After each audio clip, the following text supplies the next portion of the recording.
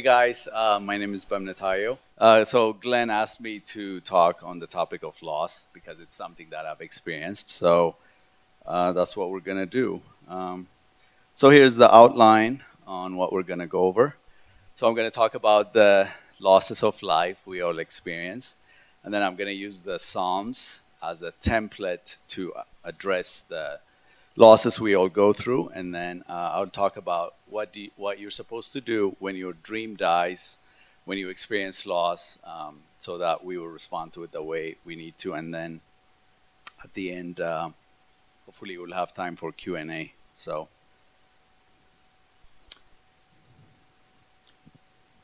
okay, loss is it's a simple four-letter word that is one of our common companions in life, but we don't like to talk about it very often, especially in the culture we live in. Like a silent conspiracy, we seem to have this unspoken agreement with others not to talk about our losses. So we like to suppress it and deny it and act like it doesn't exist. But it's a universal experience. It's something none of us can avoid. And with every loss comes the potential for change, growth, new insights, understanding, and refinement. But these are things we'll experience in the future. But in order for that to happen, we need to respond to it the right way. But the problem is nobody likes to lose. I mean, life is supposed to be filled with winners, right? Look at the headlines on the sports page. We like to admire winners like, Michael Jordan or Tom Brady, but we don't like to talk about losers because losing hurts. It carries sharpened points that jab into our nerves and cause pain. So whether the loss is small or a large one, it doesn't matter. It's a loss. It hurts. But it hurts even more because we have not been taught to expect or how to handle the losses of life. That's what makes it even more difficult. We want to be winners. We want success. We want to be in control of our lives. So we build walls around us with signs that say, losses, no trespassing. Then if loss occurs, what do? We feel violated. And let's talk about our typical response to loss. Too often, a person who has suffered a loss is blamed for it, especially in our culture. When we see someone go through divorce, we say, he must not have been a good spouse, or she must not have been a good wife. Or if we see a wayward child, we say, oh, that they failed as parents. Otherwise, that child would have stayed in the church and wouldn't have become involved with that crowd. We always have a reason to explain what happens. Or if someone loses a job, we say, I wonder what he did wrong. I wonder what his work ethic was like. Or if something bad happens to a family, we say, oh, if they had been living the Christian life, this wouldn't have happened. Or, a natural disaster occurs and we say, oh, they should have known not to build their house in that area. So, has anyone ever had those thoughts? We all do, right? But this attitude, this mindset we have, it has existed since biblical times. It's nothing new. So, and a perfect example would be John 9, 1-3, where the disciples expressed such thoughts to Jesus about a blind man. The moment they saw him, they said, I wonder what his parents did for him to deserve this. But oftentimes, there's no correlation between the two.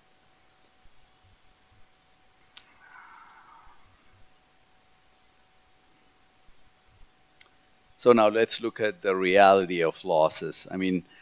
You all have experienced many losses in your life already. And the funny thing is, you may not even be aware of some of them, or you may not have realized that what you experienced were actually losses.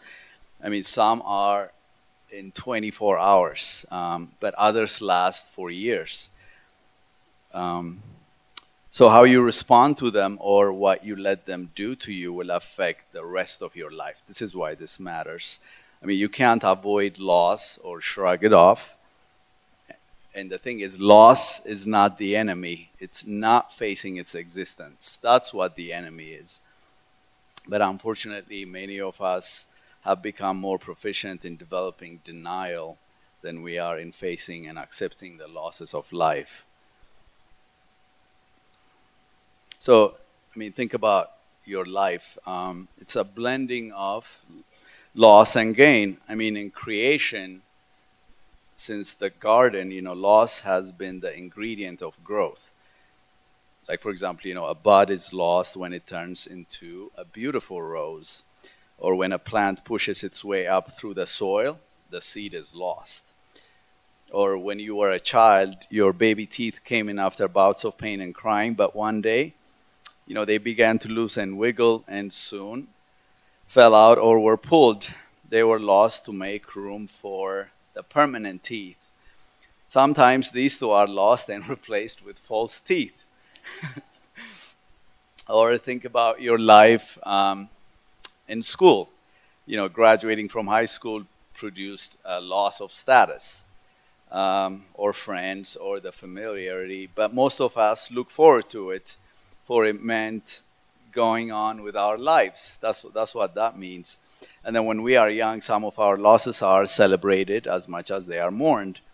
Most of these early losses are developmental and quite necessary, and we can accept them fairly and easily. But often we focus on the gain without remembering that there's usually some loss attached to it. So change involves some form of loss of the way things were at one time. In other words, nothing stays consistent, nothing stays the same. Okay, so now let's talk about the obvious ones, the obvious losses we are aware of. Loss can be obvious. So, for example, a loved one is lost through death or divorce. That's exactly what happened to me 5 years ago. I was married for 2 years, and my wife died in a car accident. Another loss would be divorce, or a car is stolen, or a house is vandalized and robbed, or the flood waters of a hurricane come up to the second story of a house, and even though the home is still standing, the damage is extensive. It's very much real. And then there are losses that are not so as obvious. For example, changing jobs. People don't see it as a loss. Or receiving a B instead of an A in a college course that you worked so hard for. Or getting less than hoped for in a raise. Or moving to a new country, or as simple as moving to another state. Or illness, the loss of health. Or loss of youth. I mean, the list just keeps going on. All of these losses are very much apparent and around us, but they're not so obvious, so we're not aware of them. And because they may not be easy to recognize, we do not identify them as such. Therefore, we do not spend time and energy dealing with them. And then there's loss that comes with aging. As we get older, we lose our youth, or our natural beauty, or our muscle tone. We lose our hair or vision. We don't have permanent teeth anymore. And then as we get older, the frequency at which we lose our friends or relatives gradually increases. Or losing a job you've had for so many years, especially when that's all you know. And then you have a hard time finding another job because your skills are not in demand. Or people who lose a spouse in their older age have a much difficult time of remarrying or finding someone. And then with that also comes identity loss, not mattering as much anymore. And then the most difficult losses of life are the threatened losses. Because the possibility of their occurring is real, you are very much helpless.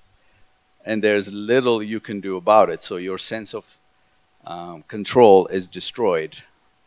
So These are some of the examples, awaiting a biopsy outcome, or a spouse saying to you, I'm thinking of divorcing you, or a romantic interest that's not coming to fruition, or being sued by an angry employee or customer, or you're in a foreign country on vacation and then you're all of a sudden held hostage and you don't know what's going to happen afterwards. So all of the above are potential for losses. They could occur, and but because there's nothing you can do about it, you feel completely hopeless. So what happens when we experience loss? So this is the perfect graph. Honestly, I found that it captures everything we go through. Because if you look at it, I'm sure you guys can find a couple of things in there that you can relate to. But the one that we focus on is the one in the middle, denial. But when you experience loss, these are the natural reactions we all go through. And the Bible is filled with these reactions as well. Whether it's sorrow or anxiety or anger or rejection or rage or relief or abandonment. I mean, and the problem is, you don't experience them one at a time. They're all intertwined. That's what makes it complex, and that's what makes it difficult to put into words. But this is where the Bible comes to rescue.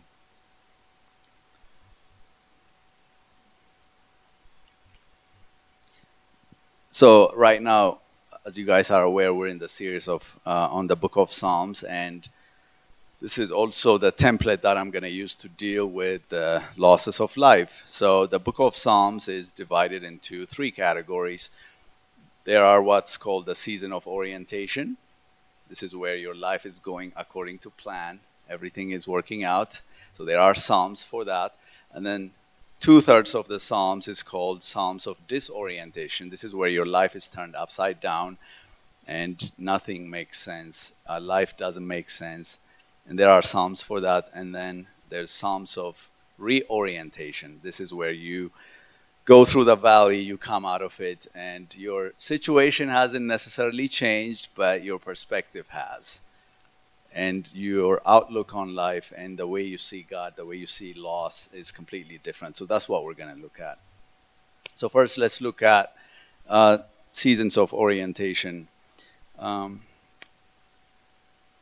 So these are the Psalms that our Western culture is very comfortable with. These are the Psalms of gratitude for God's ordering of life. These Psalms reflect life the way it's expected to be, full of blessing for the saints. And this is where the Torah is celebrated and the God of creation is praised. These Psalms are not only responsive, but generative. They generate in part the reality they celebrate. And Psalms of orientation speak of things like creation and wisdom and the favor of God. They are the songs of praise we sing when we experience God as reliable and trustworthy. Walter Brueggemann, who's a well-known Bible scholar, describes these Psalms as statements that describe a happy, blessed state in which the speakers are grateful for and confident in the abiding, reliable gifts of life that are long-standing from time past and will endure from time to time. Life as reflected in these Psalms is not troubled or threatened, but it's seen as the well-ordered world intended by God. So here are the examples. So I listed some of the Psalms that are considered Psalms of orientation. And as you can see, each one celebrates God in one way or another. Here we see David totally oriented toward God. I mean, he's thinking clearly and full of worship and wonder at God in light of his creation. He not only knows who the Maker is, he knows the Maker himself. And his Maker knows him too. And he's at peace in this beautiful world, knowing that he's not just part of creation in general, but that he uniquely belongs to God. and he's humbled in light of this reality, and worship pours from his mouth. So David is genuinely impressed with God. And so have you ever felt that way? Where, your life is going according to plan, and everything is good. And yeah, so we have those seasons in life, and when we go through that, it's okay to use these Psalms to describe how we're feeling or what we're going through.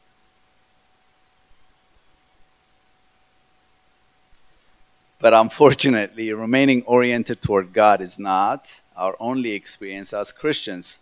I mean, yeah, one day will be, but we're not there yet. But rather, like the saints of the Old Testament, we go through sometimes extended seasons of feeling totally disoriented in our relationship with God, ourselves, and the world around us. So, Psalms of disorientation reflect on life when it's not working the way we intuitively think it should, when the world doesn't make sense, or when feels like God has nothing to say and he has totally abandoned us. And often they are recorded in the form of laments and complaints. These honest words of, anger or hurt or depression or despair and deep questioning of God permeate the psalm. And the funny thing is, there are 150 chapters in the Psalms, and 2/3 are what's called the lament psalms, psalms of disorientation. So these psalms are the reaction of the faithful to God when the world they knew was broken. So this is their way of saying, this is not how it's supposed to be. This is not the original plan. Things are out of whack. Things are broken. So we want you to come and do something about it. We want you to fix it. And these are psalms of lament that move and deepen the faith of the worshiper. Like, for example, when Jerusalem, the city of God, falls to Babylon, you don't sing Psalm 23. It just doesn't make sense, So you use the psalm that goes with the season you're in. You respond with Psalm 137. So whether the content is ethically pure or not, the words reflect the pain of a people engaging with their God in world-shattering circumstances, meaning those losses that I was listing earlier. Again, so here are some examples of Psalms of disorientation. So the thing is, feeling disoriented can go for hours, days, weeks, months, and sometimes for years. So this is when you guys need to ponder what has caused disorientation in your life. When did God stop making sense to you? When did your faith start to wither up? Because disorientation can happen in valleys or on mountaintops. So ask questions such as, did tragedy strike your life and thus faith went through a whirlwind? Or did you succeed at something and forgot all about God? Are you expressing yourself to God in heartfelt, honest prayer? Or are you tempted to smother your true feelings because you think God is disinterested or annoyed by your complaints? Because it has to do with the mindset which come from your understanding of the book of Psalms. Did you buy into that fake it until you make it nonsense, that flies in our culture? So these are the questions we want to wrestle with.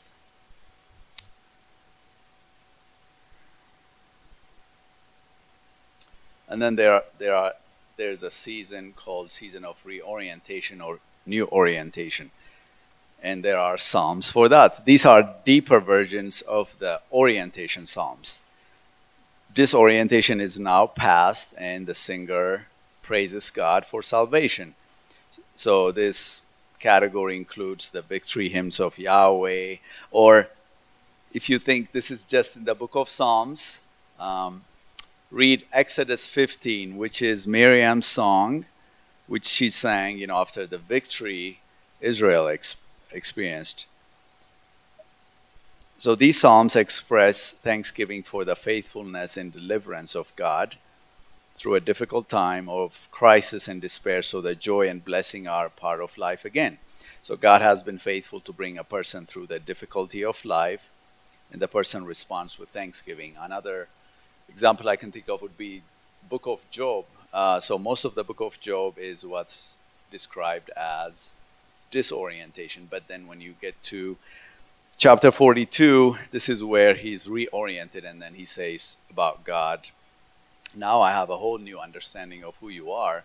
You are beyond measure. I cannot put you into words. Meaning he goes through the valley, he gives voice to his pain, but then when he comes out, he has a whole new perspective on God and on life. Here are some examples on Psalms of reorientation. So, for example, Miriam's song in Exodus 15, although not part of the book of Psalms, is a really good example. We see the joy in his soul as he emerges from the fog and he has clarity again. His heart and mind are filled with praise and gratitude that God came through. In other words, God made a way. Just when things got their darkest, God's grace burst onto the scene in brilliant light. Again, ask yourself, have you ever been there? What was that experience like for you? Who did you celebrate with? What kind of images come to mind when you think of new orientation? What kind of language would you use to describe your experience of being oriented, reoriented?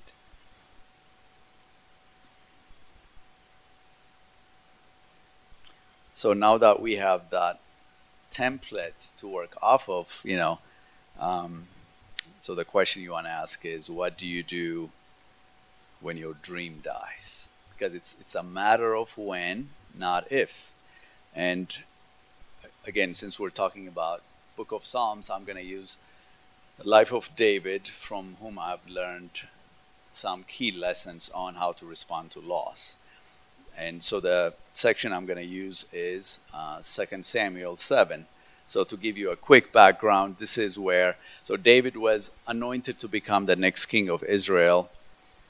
He was 15 years old at the time, but then it wasn't until 18 years later that he actually took the throne. So during those 18 years, the Bible says he was running for his life from Saul day in and day out. So he would go from one cave to another. He would hide from one city to another. But then one day, Saul and his sons die in a battle, and then God says to him, okay, now is the time to take the throne. But then as soon as he goes into the palace, the Bible says he started thinking about the Ark of the Covenant, and he started saying, okay, I'm living in a palace, but the Ark of the Covenant doesn't have a house. I want to build a house for the Ark. So a dream is born. That he wanted that to be the defining moment of his life. But then God appears to Nathan and he tells him that he should go and talk to David. So David tells Nathan this dream he has, and then Nathan says to him, son, do whatever is in your heart. If that's what God put in your heart, go for it. So David gets excited. He starts meeting with architects and engineers, and he's about to put together the plan and to work on it. But then God appears to Nathan and says to him, okay, you need to tell him that he's not the one who's going to build the house for me. And that's when his dream gets shattered. So, it goes from the highest of highs to the lowest of lows. So now what I want to focus on is how he responded to that loss he experienced. Okay? So if you want to see where the dream dies, it's same chapter, verses 4 through 17. So now the question is, so what do you do when your dream dies? What do you do when you experience loss? So the first lesson is review what you have. Review your life apart from the dream. So David gets devastated, but then he starts remembering his life up to that moment when the dream was shattered.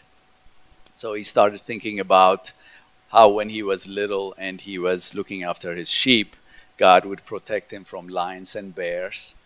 And then he faces Goliath one day, and then God puts him on a national stage and he gives him victory.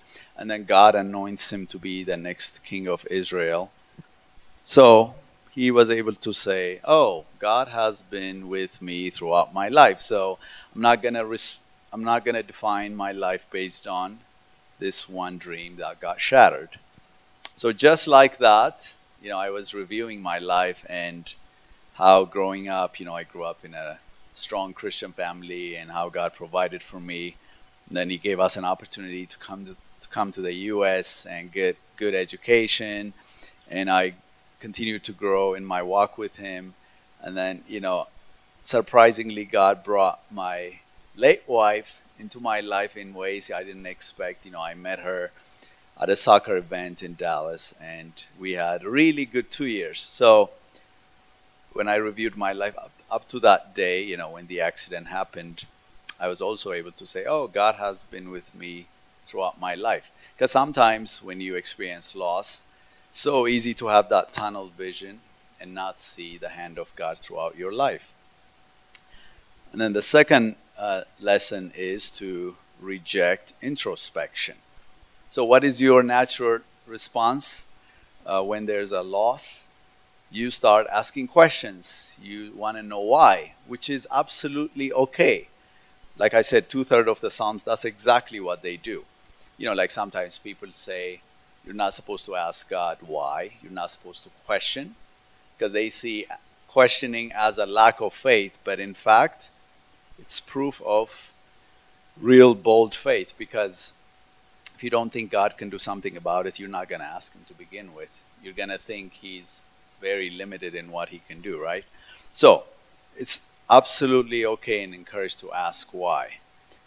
And when you ask, one of two things happen. So sometimes you find out that there's a direct correlation between what happened and your part in it, which is exactly what happened with David.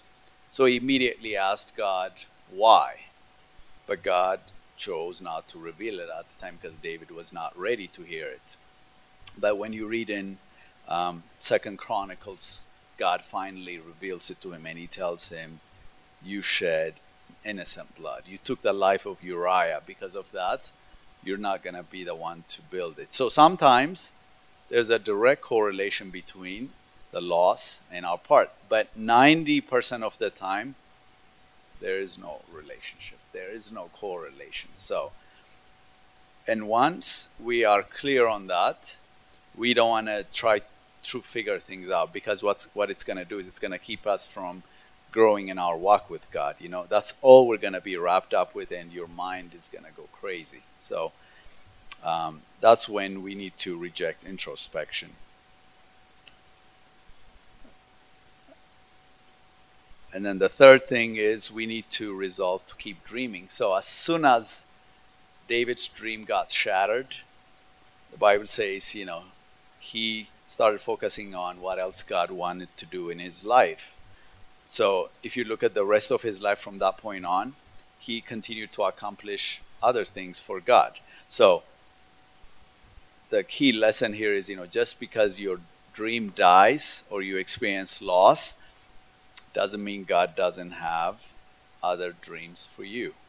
In other words, you would not be here if God didn't have plans for your life. So in David's case, he could have easily, checked out and said, "Okay, this is what I wanted to do with my life, and I'm not the one. So I'm just gonna, ride into the sunset." No, the Bible says, till the day he died, he was accomplishing things for God. So, in my case, honestly, that day when the accident happened, I didn't just lose a spouse. Like, I lost so many things that I was looking forward to, and it happened when I was so young. But God was saying to me, "I'm not finished with you yet. I have other plans for you." Like, I've never thought of talking on the topic of loss and grief at this age, but God was teaching me about lament and loss, and because it's such a universal experience, and now I can relate to so many people because of my experience. And I mean, I'm not saying that happened so that, I can do this, but because of the way God helped me to respond to it. Now I'm in a position to use it for something good. Because, sometimes people say, oh yeah, there's a direct correlation. Okay, you became this because of that. And the part that I want to show them is the life of Joseph. His brothers sold him into Egypt. And because they didn't like him, they were jealous. But the Bible says God was with him. And he became a prime minister. And then one day they come to buy food from him. And when he saw them, he did not say, thank you so much for selling me to Egypt. Actually, he said, what you guys did was evil, but God meant it for good. So, whatever good that comes out of that, out of the loss, it will not be because of it. It's in spite of it. So we need to have that, biblical perspective on loss, because sometimes we try to explain what has not been revealed. We try to make sense out of things because we want to be in control. And so in David's case, he resolved to keep dreaming, and slowly but surely, God helped me to do the same. And then the fourth thing is to redirect your energy. So when David was told that he's not the one who's going to build the house, he asked God, so who is it going to be? And God said to him, oh, it's actually going to be your son, Solomon. But Solomon was 16 years old at the time. So what did David do? He started focusing on preparing Solomon to build the house. So if you read 1 Chronicles 29, the entire chapter, it shows you like all the work David did to prepare his son. Like the Bible says, he prepared all the material, the design, the architecture, and then he meets with the elders and he tells them, okay, my son is not ready to do this, but when he is, here's everything he needs. And the Bible says, when the time came for Solomon to build it, it was the easiest job because everything was done. Everything was ready. And I remember, like in my case, prior to even meeting my wife at the time, I was very passionate about mentoring and one-on-one discipleship and even marriage counseling. That's what I was passionate about. But then that day, when the accident happened, God was, in a sense, saying to me, okay, hold that thought. Now I'm going to have you focus on loss and grief. So these past 5 years, that's where I poured my heart into. And I've learned so much on what it's like to go through the valley, what it's like when God is silent, what it's like when your dream dies, and what it's like to live your life with unanswered prayers and shattered dreams. And because of that, He's given me so many opportunities now to walk this journey with so many people out there who are experiencing it. And because of it, now I'm in a position to minister to people that I've never thought of doing this before. So, when loss happens to you and you're not expecting it, you're not planning on it, and your life changes its course, be willing to redirect your energy into whatever you're embarking on, because you never know what is going to come out of it. You never know what God is going to teach you or what you're going to become because of that journey. And so in David's case, he all of a sudden found himself preparing his son to build. I mean, just think about the kind of humility required for him to do that. Because here's a teenager, who has no idea what he would be doing in the future, and David is doing all the legwork for him. But even then, David didn't complain, and he was happy, he was pleased, and because of that, God honored his life. And so same thing is going to happen to us, because this is, like I said, universal experience. So and then here are some resources that really helped me get a good understanding of Psalms, because now I use Psalms to voice the season that I'm going through. And so you guys will find these very beneficial, and you'll never see the book of Psalms the same way once you spend time in it, because your life journey is going to force you to have to deal with those. Okay. Any questions, comments? So your question is how my perspective changed since I've experienced loss. Okay. Yeah, so like I told you, I grew up in a conservative Christian family, and all my life I was taught if you live your life according to God's will, if you obey the word of God, if you pray, if you serve Him, good things will happen to you. So that was my framework. And so throughout my life, that's exactly what I did. And, you know, God brings this godly woman into my life, and then we do things according to His will. Like, you know, Pastor Glenn was the one who did our premarital counseling, and then he did our wedding. And then I even asked him, like, if we can meet with him once a month for accountability. So we were doing it the right way, and then that accident happens. So all of a sudden now, my faith is being questioned. You know, I am questioning everything I believed. I literally went to my parents and said, okay, this is what you told me, this is what happened. So explain that. And they didn't know what to say. So, for example, you know, one thing I've learned from this journey is that you can live your life according to God's word. You can be following Him with all your heart, and the worst things can still happen to you. So I will never tell someone, if you do A and B, C will happen. No, it does not. Life does not work like that.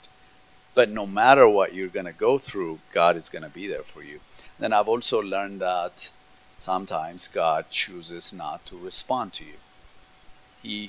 I don't know if you guys have seen the movie Silence. I mean, it really does a good job of showing when God is silent. It's about these two missionaries who go to Asia. It was in the 40s, and they are trying to advance the gospel, but once they get there, all they're experiencing is resistance and persecution and suffering, and they're seeing death, and they're crying out to God, and God is silent.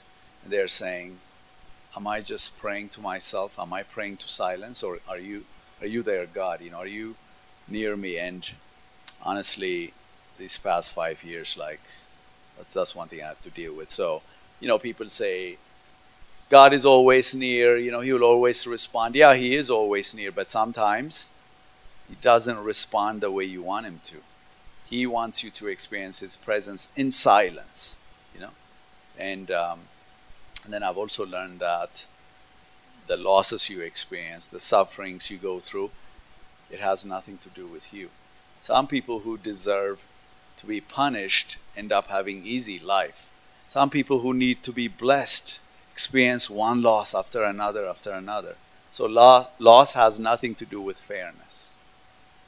I mean, I can, you know, give you a lot of examples, but yeah, it definitely changed my outlook on life. And I've also learned that tomorrow is not promised.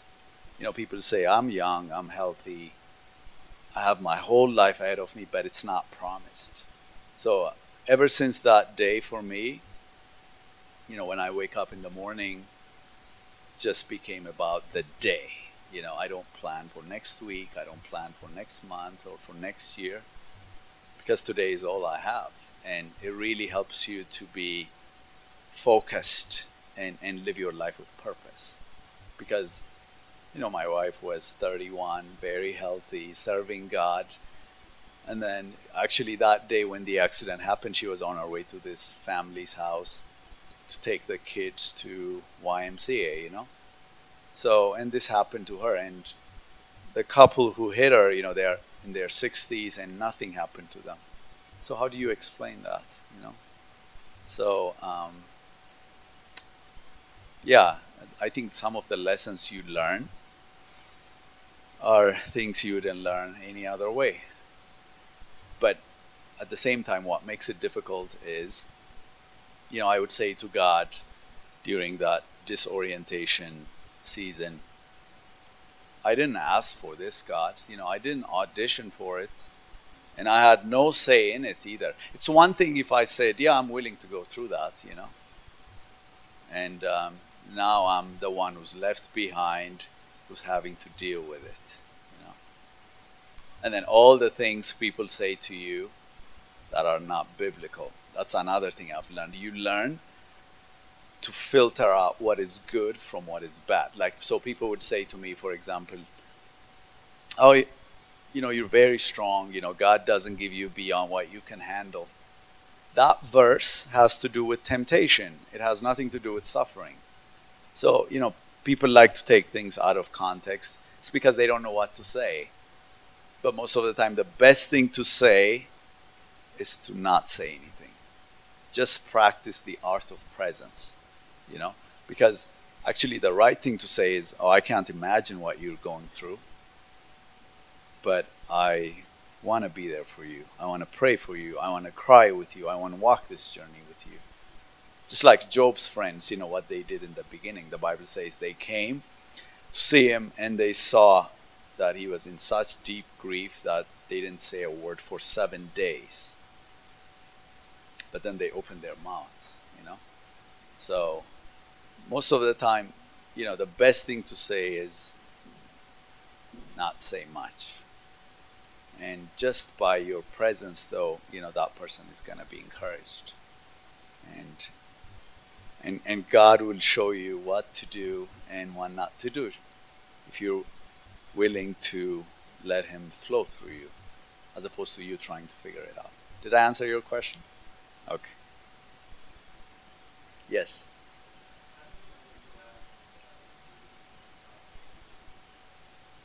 How do I know that God has completed the healing process for me? Okay, that's a really good question. So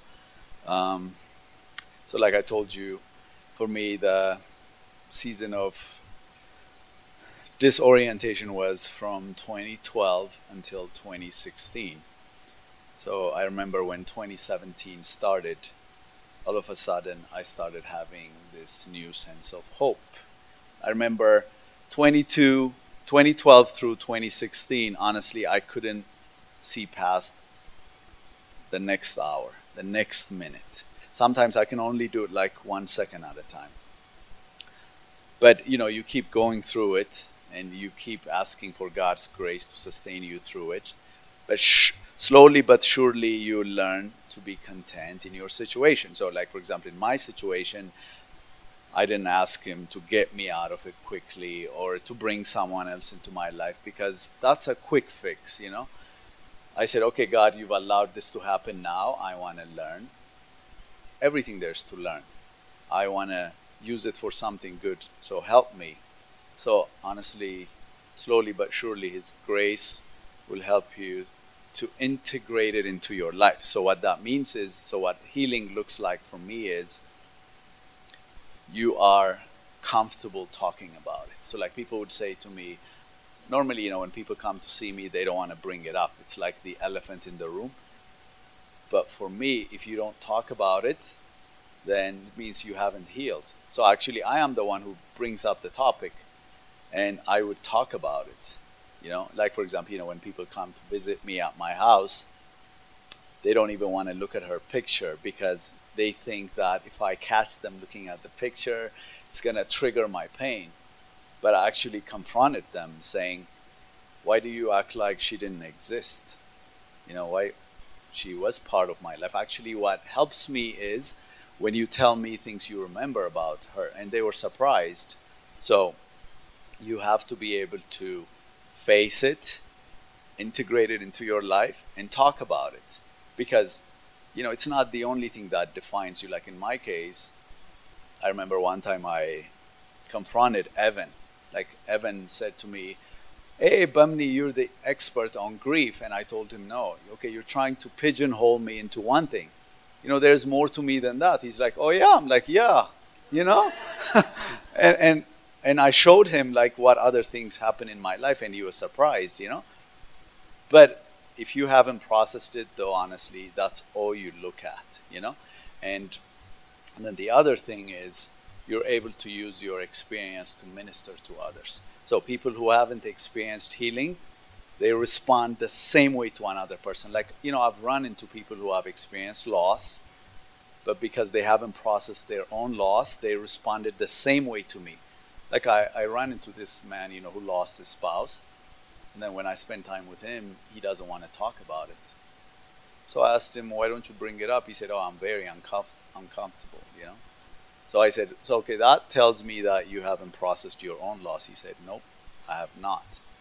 So he's doing the same thing to me, he's avoiding the topic, and instead of being a source of comfort and encouragement, he's actually not helping me at all. So, and then another way you know that you're experiencing healing is you have a whole new outlook on life. I remember for those 4 years, I kept saying to God, how am I going to live the rest of my life having to deal with this, because I'm so young, like I told him, God, if this happened when I was in my 60s or 70s, I can easily say, like Billy Graham, when his wife passed away 10 years ago, he said, oh, I have maybe 10, 15 years left, and soon I'm going to see her again. Versus, I was 34 when it happened. So I'm saying, okay, God, how am I going to live the next 30, 40 years? Because that's such a long time, Because when you're having an awesome time with your spouse and when your marriage is going well, 20 years feels like 20 weeks, right? But then when you're going through the valley, when you're going through darkness, though, each day feels like 1,000 years. So I said to God, how am I going to get through this? But, at the beginning of 2017, all of a sudden I started having this new sense of hope about what lies ahead. I couldn't explain it, I couldn't tell you why, but God is saying to me, now you're coming out of the valley, and now I have something new in your life. So God started showing me that this is a new chapter in my life, and that what I went through these past 5 years is the darkest chapter of my life. So instead of seeing it as, one huge thing, I started seeing it as something really dark that's part of something really good in my life, So that's what healing looked like. Because normally people associate healing with you remarrying. I know so many people who have gone through this, tried to remarry right away thinking it would help them get out of the loneliness and the pain and the suffering, and now they're in a bad relationship because that person is not gonna heal you. Only God can. In fact, for me, remarrying should be because you've healed, not trying to find healing. And I tell people you don't have to remarry to say you've healed. Because I know people who have gone through this, they haven't remarried, but now they use their experience to minister to other people. So even the way we look at healing has to be biblical, So in David's case, he comes out from the valley, his situation hasn't changed. It's not like God changed his mind and said, oh, now I changed my mind, you're the one who's going to build it. Nope. But his perspective did. And so that's what true healing looks like. Yes, ma'am. Absolutely. So what you just talked about is something we covered at the beginning, all the different ways we experience loss. In fact, the verse that you talked about was something that I really had to wrestle with because, like it says, blessed are the pure in heart, for they will see God. So if your heart is pure, yes, you will see God. But it says, blessed are those who mourn, for they will be comforted. So what I've learned is, you're not blessed because you're mourning. You're blessed because you belong to God and He's going to comfort you.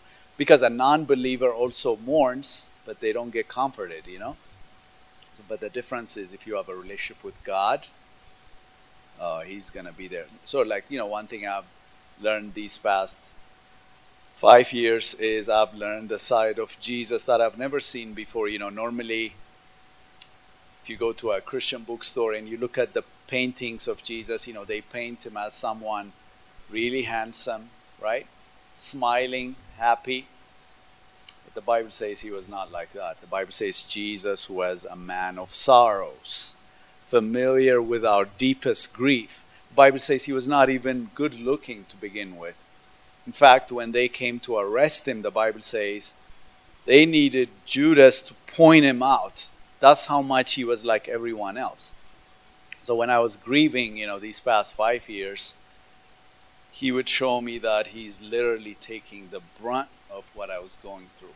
He doesn't just look at you and feel sorry for you or try to comfort you. No, he comes and he literally weeps, I mean, one good example I can give you is when they told him that Lazarus died.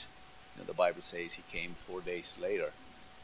He could have easily said to them, oh, don't grieve, because the Bible says they were weeping and grieving. He could have easily said, oh, don't cry, I'm about to raise him up in 5 minutes. No. Jesus lived in the moment. The Bible says Jesus wept.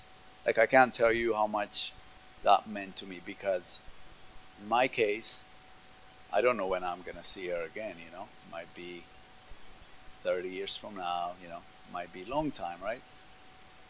But Jesus lives in the moment, so it's okay for me to cry.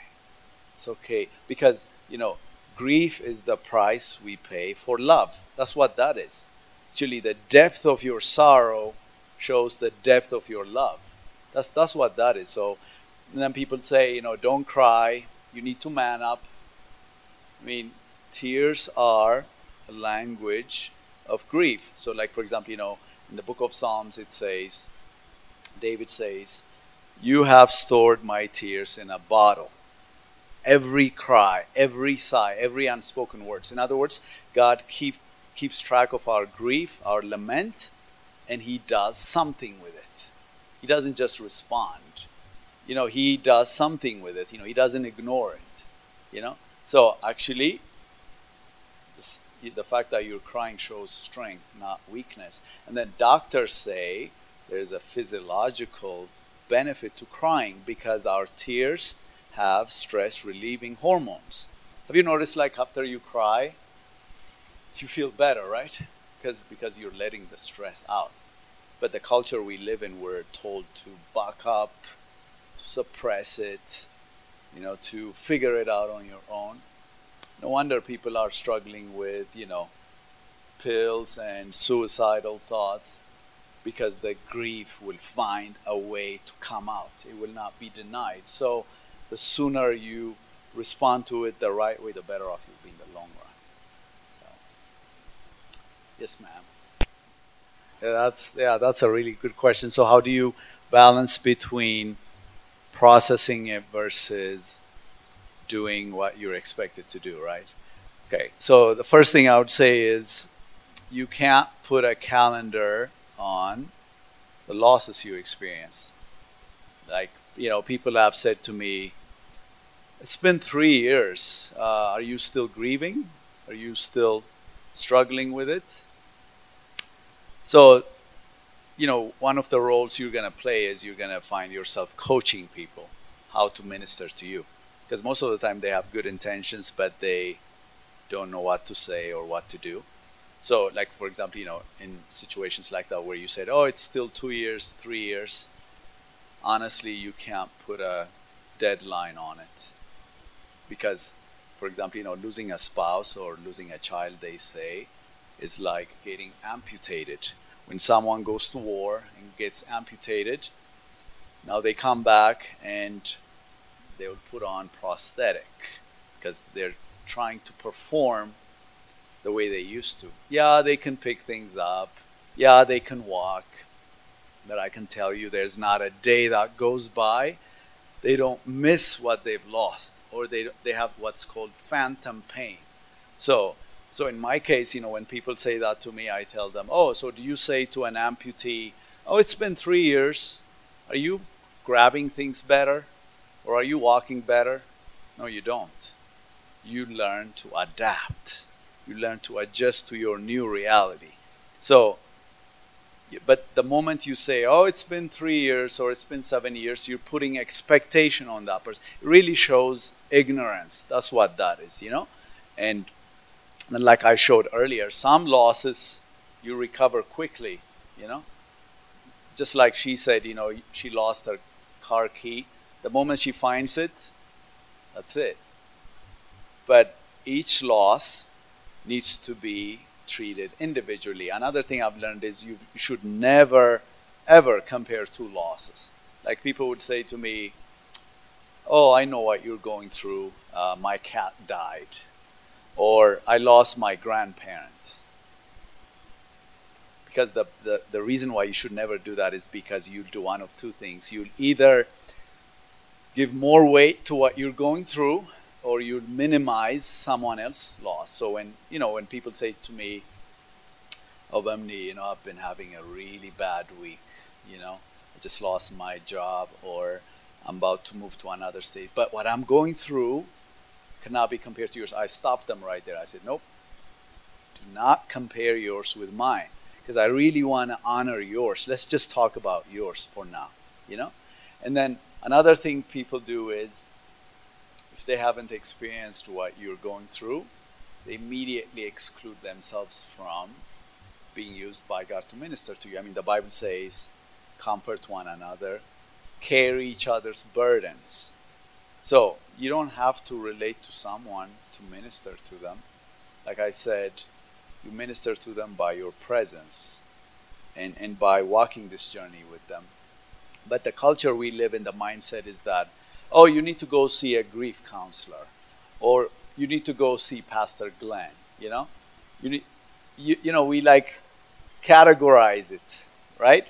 And but you miss out on an opportunity not only to learn for yourself, but to minister to others. So would you say it all comes down to, I think I'm interpreting the Holy Spirit, it all comes down to just really listening to the Holy Spirit. Yes. In an individual situation, including my own. Yes. If I need space, I need to ask for that space. Absolutely. If I need to cry, I need to say, look, I can't work today.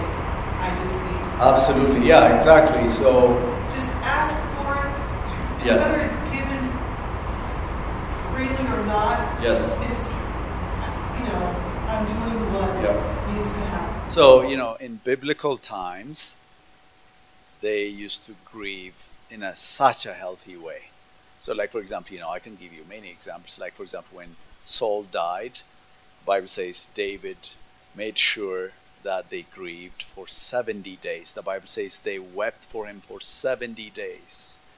So compare that to the culture we live in, where you go to a funeral, or you might get a week off, and then now you're expected to come back to work and perform like the way you did. That's not biblical. That's not healthy. So now we're living in a time where you really have to fight for it. So in my case,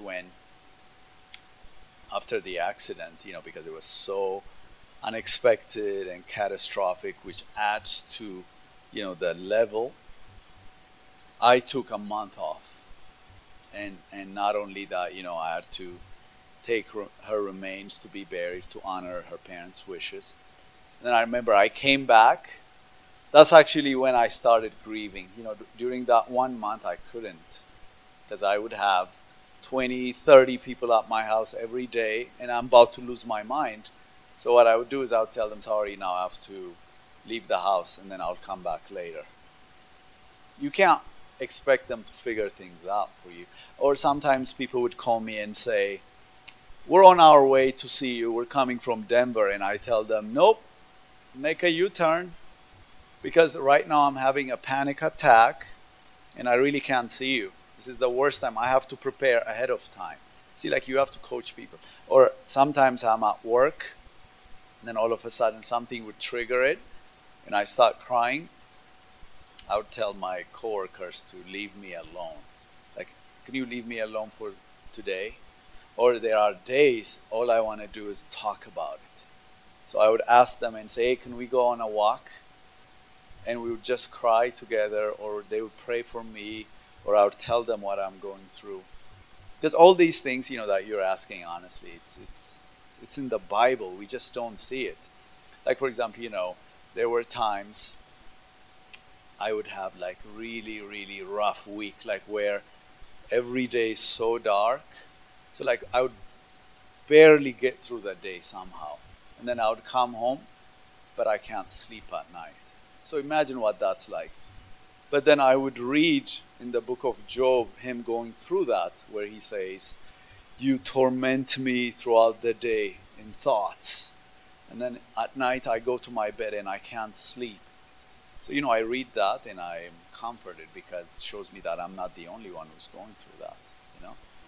Or I would ask God, "Can you show me what you're up to?" Because, my eyes are red from crying and you can't even pray sometimes. And then you read in the Bible, so many people can relate to that. Jeremiah in Lamentations, he cries out to God, but God would not respond. Or David says, "My eyes are red from crying. My spirit is broken. My flesh is weak." All of a sudden you find out that what Job went through is common. Sometimes we try to put him as if someone no one can relate to. Oh no, I can show you people that have been through much, much worse situations, But it just shows you that we're universal. So you have to be able to coach people, what's good for you and what's not, And yes.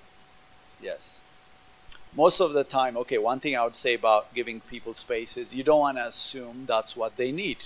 Like sometimes people would say to me, "Oh, I haven't talked to you for 12 months because I wanted to give you space." That was hurtful. I actually had a coworker who came to my wedding.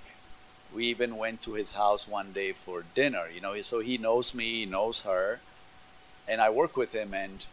But ever since the accident, he would avoid me. I would see him in the hallway, he would not say a word to me. Or sometimes if he sees me, he would say, "Hey, I'm going to have you for dinner." And I would say, "Sure," but it would never happen. Okay? And then, recently, I found out that he's about to retire. So I wanted to meet with him and talk to him because I didn't want another person to experience what I was experiencing. I wanted it to end with me. See, sometimes unintentionally we enable people to do unhealthy things by not speaking up, So I was going to talk to him, but I never got the opportunity, so he retired. But God put it in my heart to write him a letter. I just couldn't get it out of my head. So one day I sat down and honestly, within 10, 15 minutes, I wrote him a 4-page letter saying, what a biblical lament looks like and how to minister to someone. And I gave it to another person who goes to the same church as him. So I prayed over it, I gave it to him, and then a week later he sends me a text saying, "I just read your letter," and he said, "It is exactly what I needed." He said, "I have been avoiding my own loss, so I couldn't deal with yours. In fact, can we get together and talk about it?" I said, "Sure." So they invited me over to their house for dinner. Honestly, we met for 4 hours. And he said God was dealing with him. And then he even said to me, "Thank you for the grace in which you've showed me." Because, I wasn't criticizing him or putting him down. I was saying, "Hey, Dave, here's a biblical way to deal with this." I knew there was a reason behind that, why he was avoiding me, So now, he's going to go and teach others to do the same thing. So, in other words, today my goal was for you guys to have that biblical understanding so that when you come across someone who's going through loss or when you're processing your own, that you respond to it the right way, Because this is not something for the select few. No, this is for all of us. Yes. It's kind of a twofold question. So, in her case, as an employer, would you suggest that she communicate with that employee and say, "Tell me what you need"?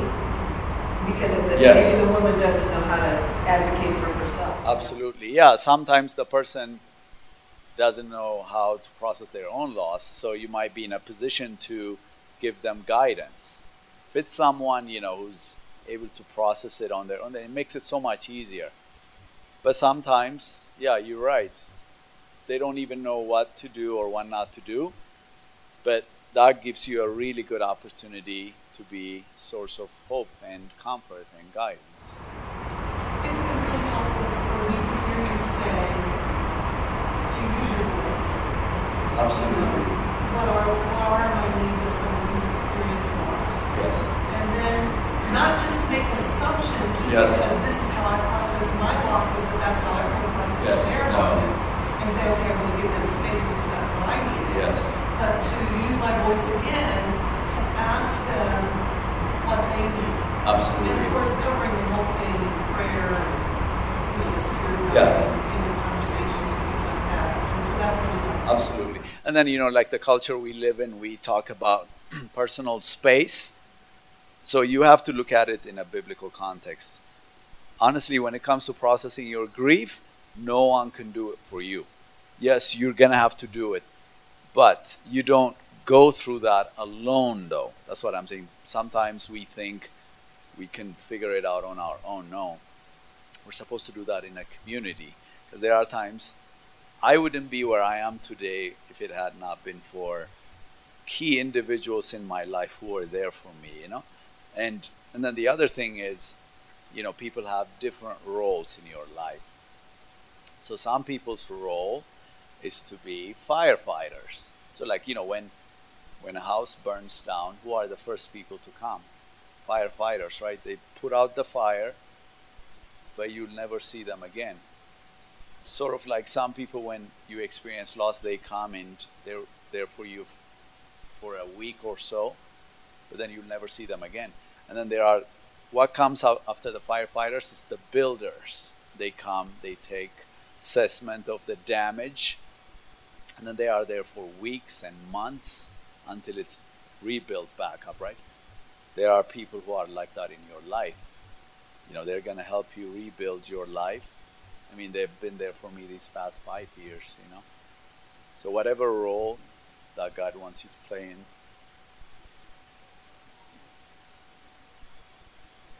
So a person whose gift is a firefighter, you expect him to be like a builder, you're going to be disappointed. And then the builder, if he doesn't show up in the first couple of weeks or months, you're going to be upset. But no, they're going to be there. They're waiting for the right time. Yes, sir. Maybe talk more about how to encourage others to come around someone who's going through a loss. The experience I had was with my dad. He'd been out on the job for 11 months, and then went through this interview process, 6 interviews, thought he was going to get the job, and didn't, just crushed.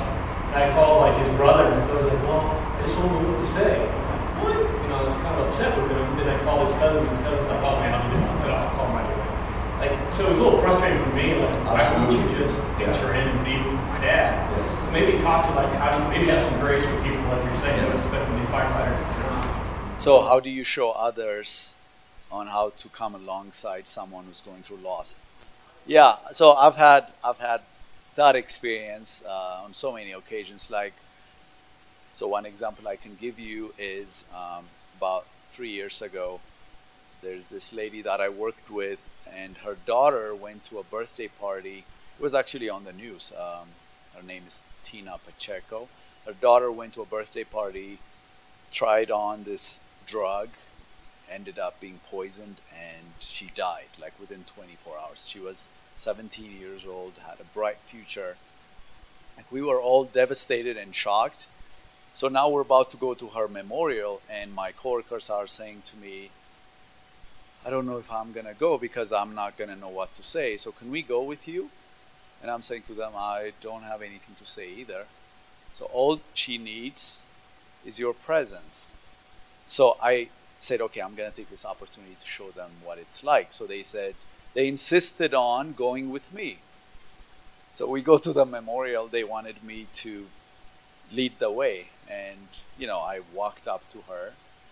I hugged her and I just cried. And they're waiting for me to see if I'm going to say the right thing. What do you say? There's nothing to say. But once they saw how I reacted, it made it easy for them to show emotions and to just be there.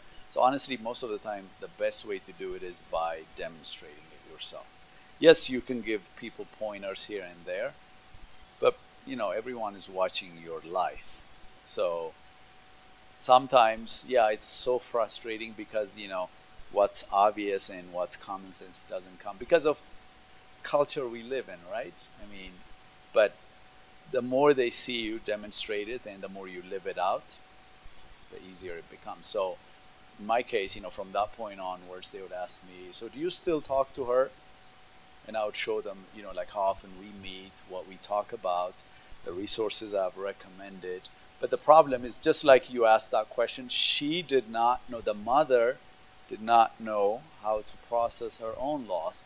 Like, she came back to work 2 weeks later, and she's trying to perform like she used to. And I'm asking, how are you doing? She said, oh my God, I'm so embarrassed. I can't keep it together. I told her, you're not supposed to keep it together. You just lost your daughter. In fact, I told her, you're not supposed to be here right now. She would be afraid to ask her boss if she can take the day off or, the afternoon off. But, you continue to meet with that person and then God will just provide the opportunity. Like, for example, she asked me, did you see a grief counselor? I told her, no, that's not a requirement. But I've used resources to give me the blueprint on how to deal with it.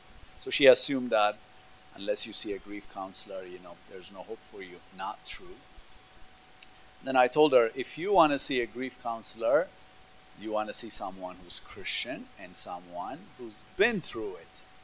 Because she went and met with this grief counselor and she was just giving her like theory. And she said, we just did not see eye to eye. So it only took her, a couple of tries to see that. And then she came back to me and said, oh, you were right. And then she meets with this counselor who lost a daughter.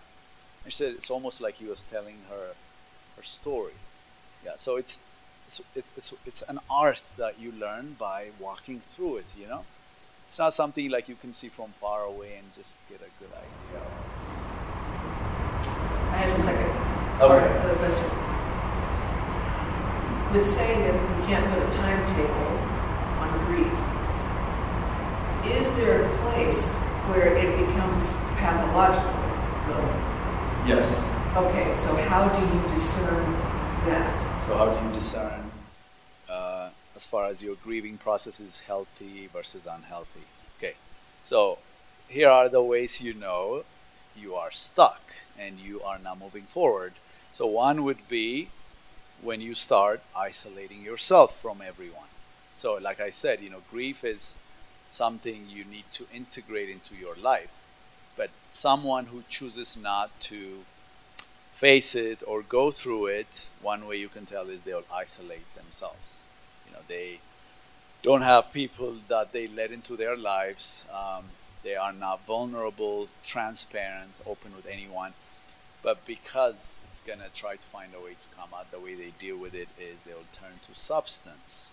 So if you see someone turning to drugs or alcohol or gambling or just not, walking the journey with someone, that's one sign. And another one would be the inability to open up. So I remember when I chose to face this journey head on, I had to make a decision to open up from day one. So I remember right after I came back from the funeral, I met with Glenn and I told him, okay, I'm going to need you for the next few years. Can we meet every week? I remember he was so uncomfortable. He even said to me, Bamni, I think this is above my pay grade. Can you go see a grief counselor? I told him, no, be quiet. That's not what I want you to be. All I want is for you to listen. Can you do that? He said, yes, I would love to. So we started doing that, and I remember most of the time what I would do is I would just tell him what I'm going through. I would ask him the hardest questions that I'm dealing with, theological questions. And every time he would say to me, oh, Bamni, I don't know. That hasn't been revealed. And I was comfortable hearing the I don't know. See, most of the time we want to fix the person or we want to try to answer their questions, but he would say to me, I don't know. And there are times where I would meet with him and that's the last thing I want to talk about because it's been writing me all week long. And so what do? We sit in silence for half an hour. And then I would say, okay, it was good to see you. And then I would leave. Other times we would get together, just talk about some memories, cry, and then leave. Other times we would spend an hour and a half talking about what I've been struggling with. And so because I chose to do that with him and key people in my lives, everyone knew where I was in my life as far as my journey. No one had to guess. But when you choose to keep it to yourself, one, you're not going to know where you're at because you're going to have blind spots. And then two, it becomes the norm. The abnormal becomes the norm for you. And then all of a sudden, when you see someone opening up about their journey, it's going to make you so uncomfortable. You're not going to want to talk about yours, and that's exactly where you don't want to be. And then the other thing is, grief is a journey. It's not a final destination. It's not a permanent place. And the only way out of it is through it. So you have to choose to go through that passage. Just like David said, though I walk through the valley of the shadow of death. Walk. That's the key word. You walk through it. And the way you get to the top of the mountain is by going through the valley first. It's like that analogy you used when we talked. That was beautiful. Okay. Yes. Yes. So how do you process your own loss without self-condemnation? Yeah, that's a really good question. So, in my journey, as I was trying to process the loss, one thing I've discovered is it intensifies other losses in your life. So, and then another thing you learn is that you cannot grieve losses as a unit. So you're going to have to take it apart and grieve each loss one at a time. So, like for example, when I was grieving her loss, my wife's passing, another thing I came to realize that there were certain things she wanted to do with me that I said, oh, can we do it some other time? And then never got a chance to do it. So as I was processing it, I would take time to say, okay, here's something that I'm really feeling bad about. That's natural, by the way, because what comes with grief is regret and being disappointed with yourself. That's why I was showing, let me go back to, because this really, really helps. Yes. So what you were saying, so when you look at the tangled ball, it's like a rubber band. You really can't take it apart, right? So you're going to have to do it one at a time. So, and then I would just bring it to God. And I would say, okay, God, here's one part of the loss that I'm really having a hard time forgiving myself or letting go. And I would spend time with him, and he would show me that, he's able to forgive me. That makes it easier for me to forgive myself. And then the next thing is to learn from it and do something about it, That's how you're going to experience restoration. But yes, it's natural to feel like you're a letdown or, you are the cause of certain losses. But being able to bring it up to God, I think that's the first step. And then when you see how much he has forgiven us, makes it easier to forgive yourself. And then the way you respond to it going forwards is really going to help with seeing it in a new light. Hope that helps. Okay. Yes, sir. Okay. Any other questions? I mean, if you guys have more questions, we can meet one-on-one. If not, do you mind closing in prayer? Yes, Father, thank you so much for my friend Remy, for his gift and being able to not only synthesize your word for himself, but also for other people. Thank you, Lord, for his presence in our lives as we process through grief, whatever season that we're experiencing that in. And we just pray that the rest of the time this morning too would be used well by Benny to help other people who might be able to learn a couple things from you. So thank you, Lord. We love you so much. In your name, amen. Thanks, guys.